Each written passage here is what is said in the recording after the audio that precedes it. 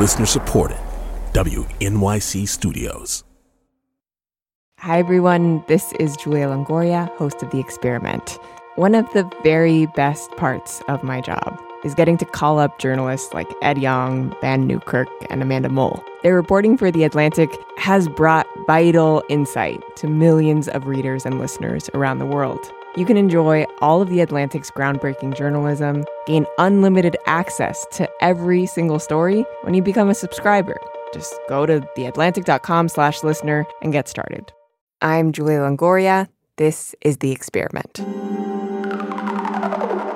This week, as you may or may not still be recovering from the long weekend, we're taking a look at the origin story of our country's drinking problem. Kate Julian recently wrote for The Atlantic about the history of our relationship with alcohol. She spoke with Sean Rameswaram on the show Today Explained. And today, we're featuring that conversation. Sean takes it from here.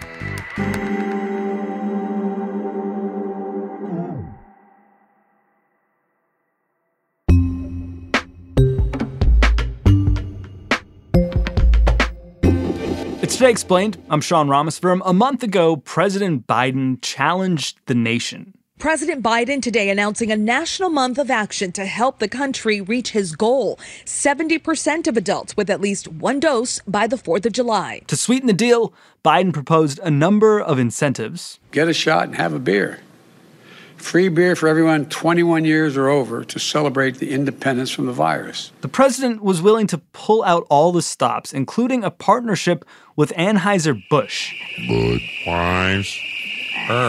It didn't work. The nation's still hovering around half vaccinated, but the pledge to literally buy the country a beer if 70% of us got vaccinated said something about how we think and how we drink. I've noticed over the past few years alcohol cropping up in all sorts of places that it didn't used to be. Like, you used to be able to buy wine at the supermarket to take home. You could not buy wine in a plastic cup to carry around the supermarket while you shopped. You could not buy wine at Starbucks. You could not buy beer at the zoo when you were there, like, looking at the animals with your kids. Kate Julian is a senior editor at The Atlantic. She recently wrote about the nation's drinking problem. Americans have been drinking more and more for about 20 years.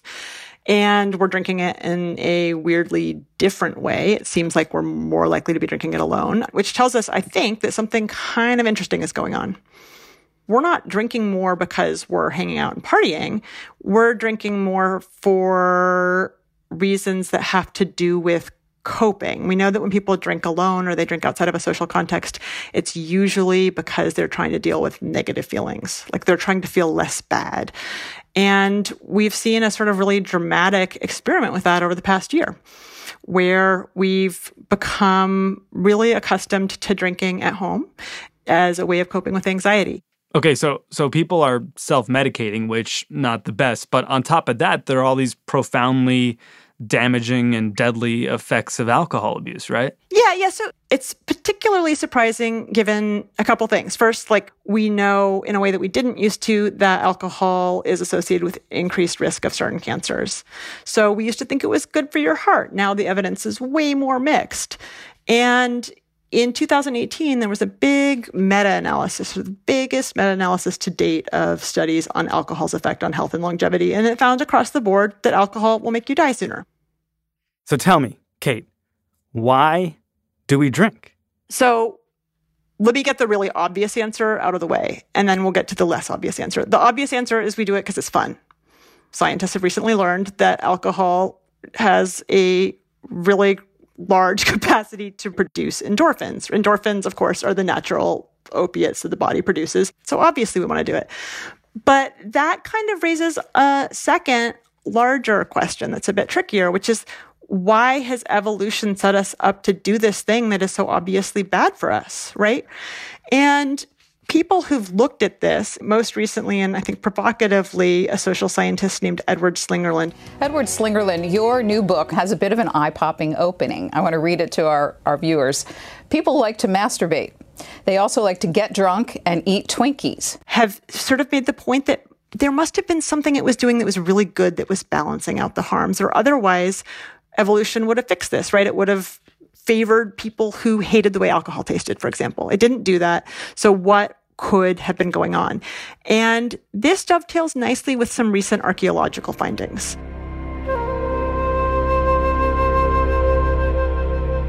So about 25 years ago, a site was identified in eastern Turkey, Göbekli Tepe, it's called. It is the, we think, earliest human temple to have been found. It's 10 to 12,000 years old. That means it predates or is very early part of the agricultural revolution. It's not only twice as old as Stonehenge, it's made out of these gigantic pillars of stone that would have taken hundreds of people working together to put together. And what's perplexing about this site is it wasn't a place where anybody was farming. It wasn't a place where anybody was living. As far as the archaeological record suggests, it was a place where people were partying. These stones have these elaborate drawings of people playing music, and it looks like drinking alcohol. And they've also found these enormous vats that look like they were made to hold really old school beer and wine. It's basically an ancient brewery. It's basically an ancient, it's not even just an ancient brewery, it's like an ancient club, right? Yeah. So archaeologists who've sort of tried to puzzle this out think that what was happening is that hunter-gatherers were coming from all directions periodically to have these big alcohol-fueled feasts. And presumably the draw of the food and the booze got them to cooperate and put up these gigantic pillars of stone. It probably led a lot of authority to the people who organized the whole enterprise. And it very likely motivated people to want to settle down and cooperate. I mean, you have these sort of fractious, unrelated groups of people. It's not obvious why they would want to come get together, but partying seems like actually a pretty good answer. Why is it significant that long ago people were getting together to drink and party? Well, I mean, if you think about it, one of the really important things that we have to do to succeed as humans is work together. So we're in some ways more like bees or ants than we are like chimpanzees, right? Chimpanzees are totally fractious and competitive, and you couldn't possibly put thousands of chimps together and like expect them to have a party or like a bunch of stones. Humans have to do this, right? Human civilization requires people to cooperate. And there's a line of thinking that, you know, alcohol may have helped us to do that. It sort of socially disinhibits us just enough to sort of cooperate. In a way, it may be similar to what religion did for early humans. I mean, essentially, just as early religions gave people something to rally around, alcohol may have played a pretty similar function. And what do we accomplish as a result? So this guy I was referring to a moment ago, Edward Slingerland, came to this subject in sort of an interesting way. My day job is early Chinese philosophy, so early Taoism and Confucianism. So all of these thinkers that I look at in early China want you to be spontaneous. They want you to be in this state. It's in Chinese, it's called wu wei, or I translate it as effortless action.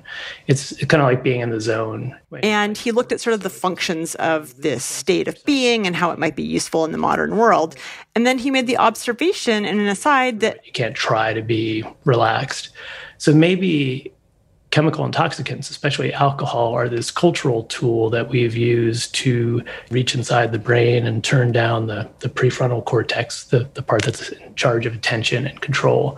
Just turn it down a couple notches. This is not unlike the plot of the recent Danish independent film, Another Round. 4 depraved, white, drunk men, basically, who teaches children to drink as well. Everybody keeps telling me I have to see this, and I haven't. So clearly, you I haven't need to. seen it. No, You're I know. like the alcohol writer. I know. It's ridiculous. It's maybe I'll watch it tonight. You can wait because apparently they're remaking it with Leonardo DiCaprio. Yeah, I saw so that. No, but all the more reason to watch the Danish version. No offense, Leo DiCaprio. I will not die sober. Slingerland then visited Google and gave a book talk where he made the same point, and people in the audience got really excited. When the talk was over, someone in the audience put their hand up right away, and he said, have you ever heard of the Ballmer Peak? And I hadn't. But this is supposedly, it may be apocryphal, but supposedly Steve Ballmer, the former CEO of Microsoft, discovered this very narrow blood alcohol content level where he was supernaturally good at coding. So he was not so good, and then he got really great at this blood alcohol content, and then it went down again. And supposedly he would keep himself hooked up to an IV of alcohol to hover right at that sweet spot. And Slingerland says that he had this aha moment. He was like, alcohol is actually really doing this thing that I was just speculating that it might be doing. And he started thinking about his own career and how at his university, the University of British Columbia, there hadn't been a pub on campus until several years earlier. And once the pub opened, he and a bunch of colleagues from different fields started gathering there on Friday before going home. And that's how they all got into this evolution of religion thing. They just started having these kind of freewheeling, shooting the shit kinds of conversations. They were a little bit more rambly and discursive than they might have been without the alcohol. And they were just a lot less inhibited and more friendly. And sort of having had this realization that that was this thing that had enabled this other sort of important area of work, decided that he wanted to examine alcohol through a similar lens. And basically make the argument that alcohol does for humans and did do for early humans a lot of the same stuff that religion did in terms of helping us to coalesce. Where is this best exemplified, this idea that you can drink with restraint and have it be a social lubricant that is perhaps enriching culturally? So I feel like this is the really obvious and boring answer, maybe, but it's the one that I have to give. It's Southern Europe. They have, in Italy, some of the lowest rates of alcohol use disorder, or alcoholism as it's sometimes called, in the world. It's not because they don't drink. They actually drink quite a bit, but they drink in a way that treats alcohol as a food to be consumed socially, not as a drug. So it's pretty unusual to drink alone. Most of what's drunk is wine. When hard alcohol is consumed, it's consumed in the context of a meal, right before or right after. And the meal is really crucial, right? The alcohol isn't separate from the meal in most cases. How's that compared to the United States? It's the opposite of what most of us are doing here right now, I'd say.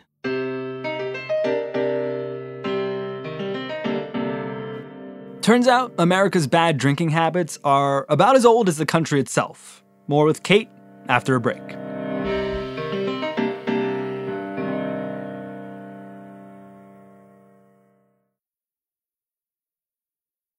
Hi, everyone. This is Julia Longoria, host of The Experiment. One of the very best parts of my job is getting to call up journalists like Ed Yong, Vann Newkirk, and Amanda Mull. Their reporting for The Atlantic has brought vital insight to millions of readers and listeners around the world. You can enjoy all of The Atlantic's groundbreaking journalism, gain unlimited access to every single story when you become a subscriber. Just go to theatlantic.com/listener and get started.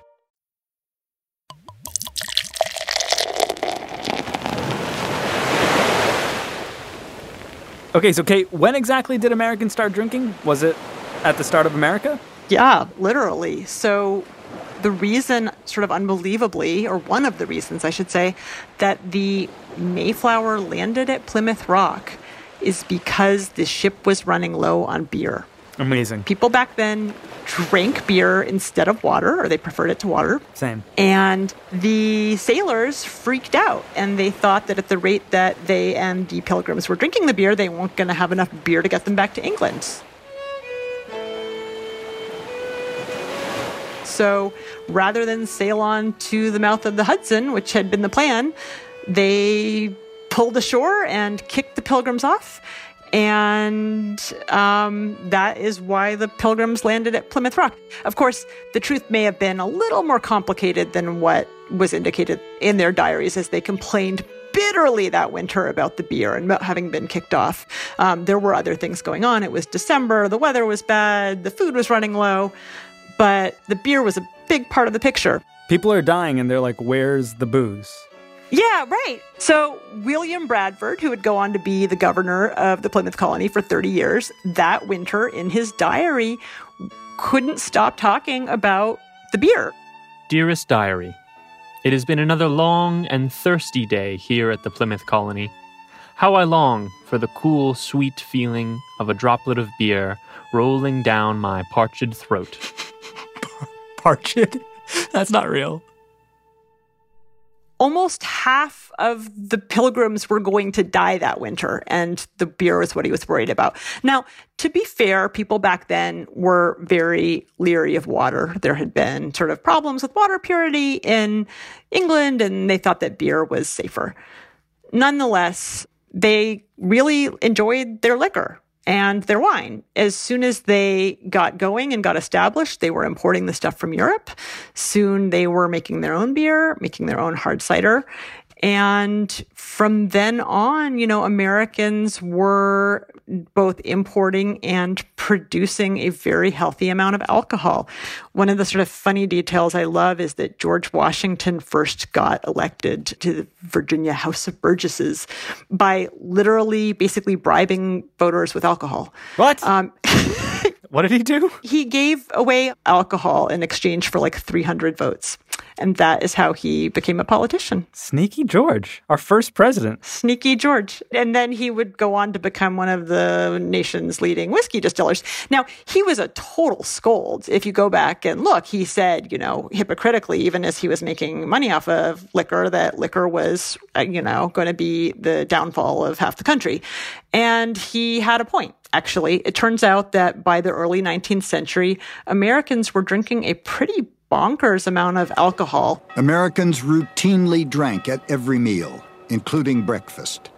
In many towns, a bell rang twice a day to signal what was called grog time, so that men could stop whatever they were doing in factories and offices, mills and farm fields, to raise a jug. In 1830, which remains the sort of all-time high watermark of American alcohol consumption, Americans were drinking like 3 times what they do today.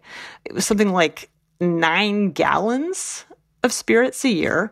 That's not including the hard cider, which was the other national drink, which people drank like water, but which was fortified and actually a lot stronger than the beer that the Pilgrims had drunk. In farm families in New England particularly, that there was a barrel of cider by the door, and you came in and you would have your ladle of cider. Now, this wasn't as powerful as whiskey, but, it wasn't the kind of cider that we have with donuts today. People drank it for breakfast, lunch, and dinner. Kids drank it. A family went through like a barrel a week easily. What was going on in the 1830s? Why were people drinking like fish?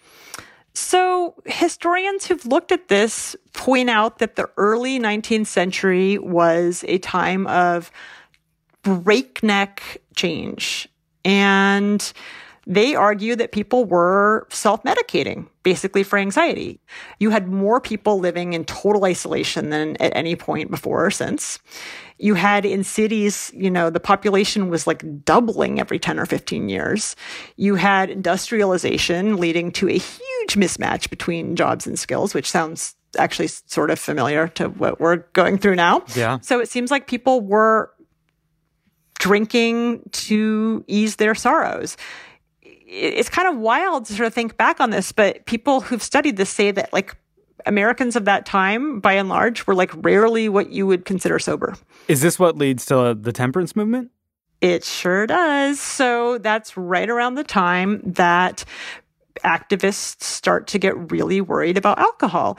And, interestingly, the early temperance movement looks pretty rational in retrospect. So it's very heavily overlapping with the suffrage movements and the abolitionism movements. And it's sort of based on this idea that, some people are selling liquor. It's hurting people. It's destroying people's lives and livelihoods. And that something ought to be done with it. Where did it end up for people who don't know their history? We basically tried to ban it. There was an amendment to the Constitution that said no selling of alcohol. And it didn't work out, but it actually wasn't as much of a failure as people tend to think that it was in retrospect. Say more. So it obviously didn't stop drinking. That's why it was repealed in 1933. It did decrease drinking a lot, though. Like 2 years after repeal, people were still drinking half of what they had been early in the century. Huh. It had Some unintended consequences, though, which sort of have stayed with us in the decades since. So first of all, it led to women drinking more, right? Because saloons had been really male-dominated spaces. And, of course, that changed entirely with Prohibition and the speakeasy and the blind pig. Everybody went. You know, everybody likes to do things they're not supposed to. The women started drinking, smoking. I think it was great for women. Why do we get rid of Prohibition? What's the quick version? Quickly, people got really fed up with it. It wasn't working. I mean, people were still drinking. They were drinking less, but they were still drinking. It had led to a rise in organized crime. Some call it bootlegging. Some call it racketeering. I call it a business. Think sort of Al Capone and all of these sort of bootleggers who used this as a way to launch big crime syndicates. They say I violate the Prohibition law. Who doesn't? All I ever did was to supply a demand that was pretty popular. Al Capone. I think there was also a widespread feeling that it led to hypocrisy. Like, if we're supposed to be sort of a nation of law abiders and we have this constitutional amendment, which pretty much nobody is following, that can't be good for the country. And so another amendment is passed repealing Prohibition in 1933. And from then on, you know, the drop that had been seen continues to have an effect, right? People are drinking less than they were early in the 20th century, but year after year, it ticks back up, decade after decade, until it hits its modern high in 1980.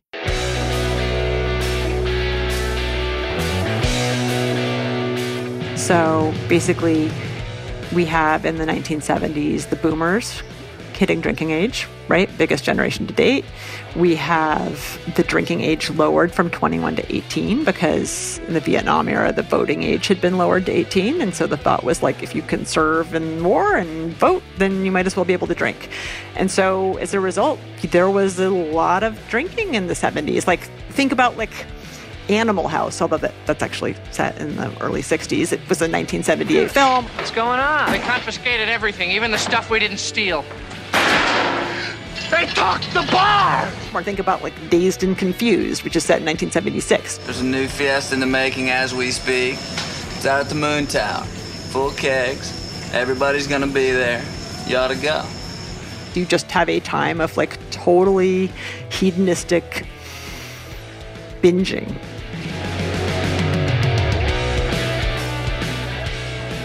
You write in your piece about these contractions and expansions of American drinking habits. There's always a lot of drinking, and then there's less drinking, and then there's a lot of drinking, and then there's less drinking. And so there's a lot of drinking in the 70s, and it peaks in the early 80s, and then there's the subsequent contraction, right? The 80s have been described as like an age of neo-temperance. This is when we finally started paying attention to the problem of drunk driving, when penalties for drunk driving got serious. It's when awareness of fetal alcohol syndrome became really widespread. As Miles Bryan, the producer of this episode, pointed out to me earlier, the biggest sitcom of the 1980s was set in a bar, and the biggest sitcom of the 1990s was set in a coffee house. Right? I mean, it's so ironic. So Cheers starts in 1982, which is right around the high water mark for American drinking. Excuse me, I was sitting there. Oh, there was no one here when we came in. No, I mean yesterday. And really, since the Ford administration. And then drinking declines every year after that for like almost 2 decades. And of course, Friends is set in a coffee house. Let me just see if I've got this right. So this is a half-calf, double tall, easy hazelnut, non-fat, no foam, with whip, extra hot latte, right? Okay, great. You freak. This is sort of the beginning of Starbucks' rise and sort of our caffeinated culture. It's a pretty funny contrast. And as you write, this never lasts, and it doesn't last. It never does because we go back and forth, right? So around 1999, we start drinking more, and we keep drinking a little more each year all the way up until last year. And then we get a pandemic. Right?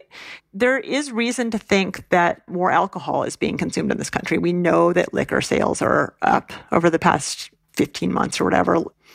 We know that other studies found that people were drinking more days on average and having more heavy drinking days.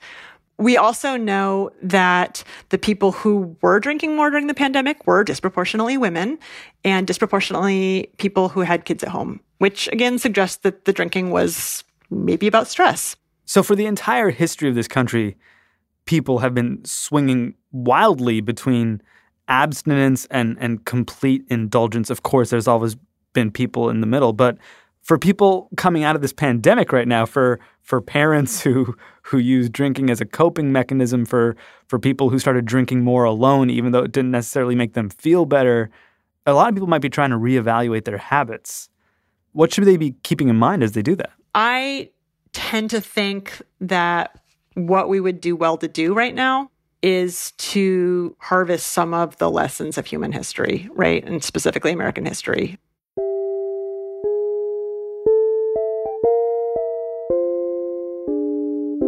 Maybe liquor's not such a good idea. Like, I really like margaritas, but maybe liquor is not such a good idea. Like, maybe I should stick to beer and wine. And maybe I should, in a departure from my habits over the past 15 months, not be pouring that glass of wine or two every night.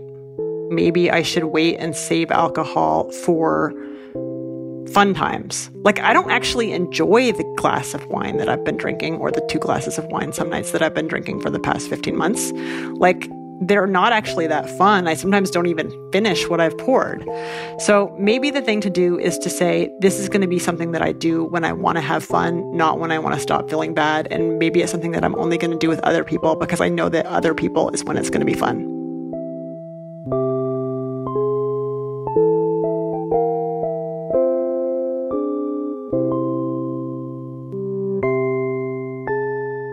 Kate Julian is a senior editor at The Atlantic. You can find her great piece on America's drinking problem at theatlantic.com.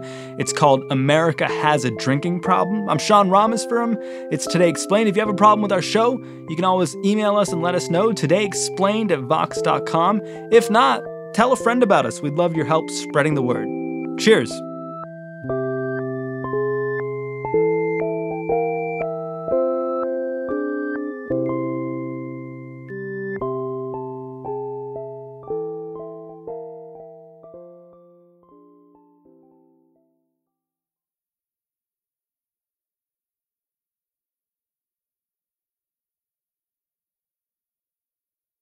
Hi, everyone. This is Julia Longoria, host of The Experiment.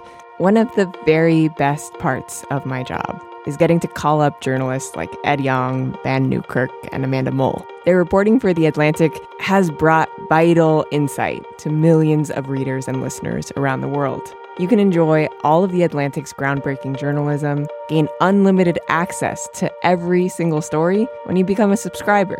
Just go to theatlantic.com/listener and get started.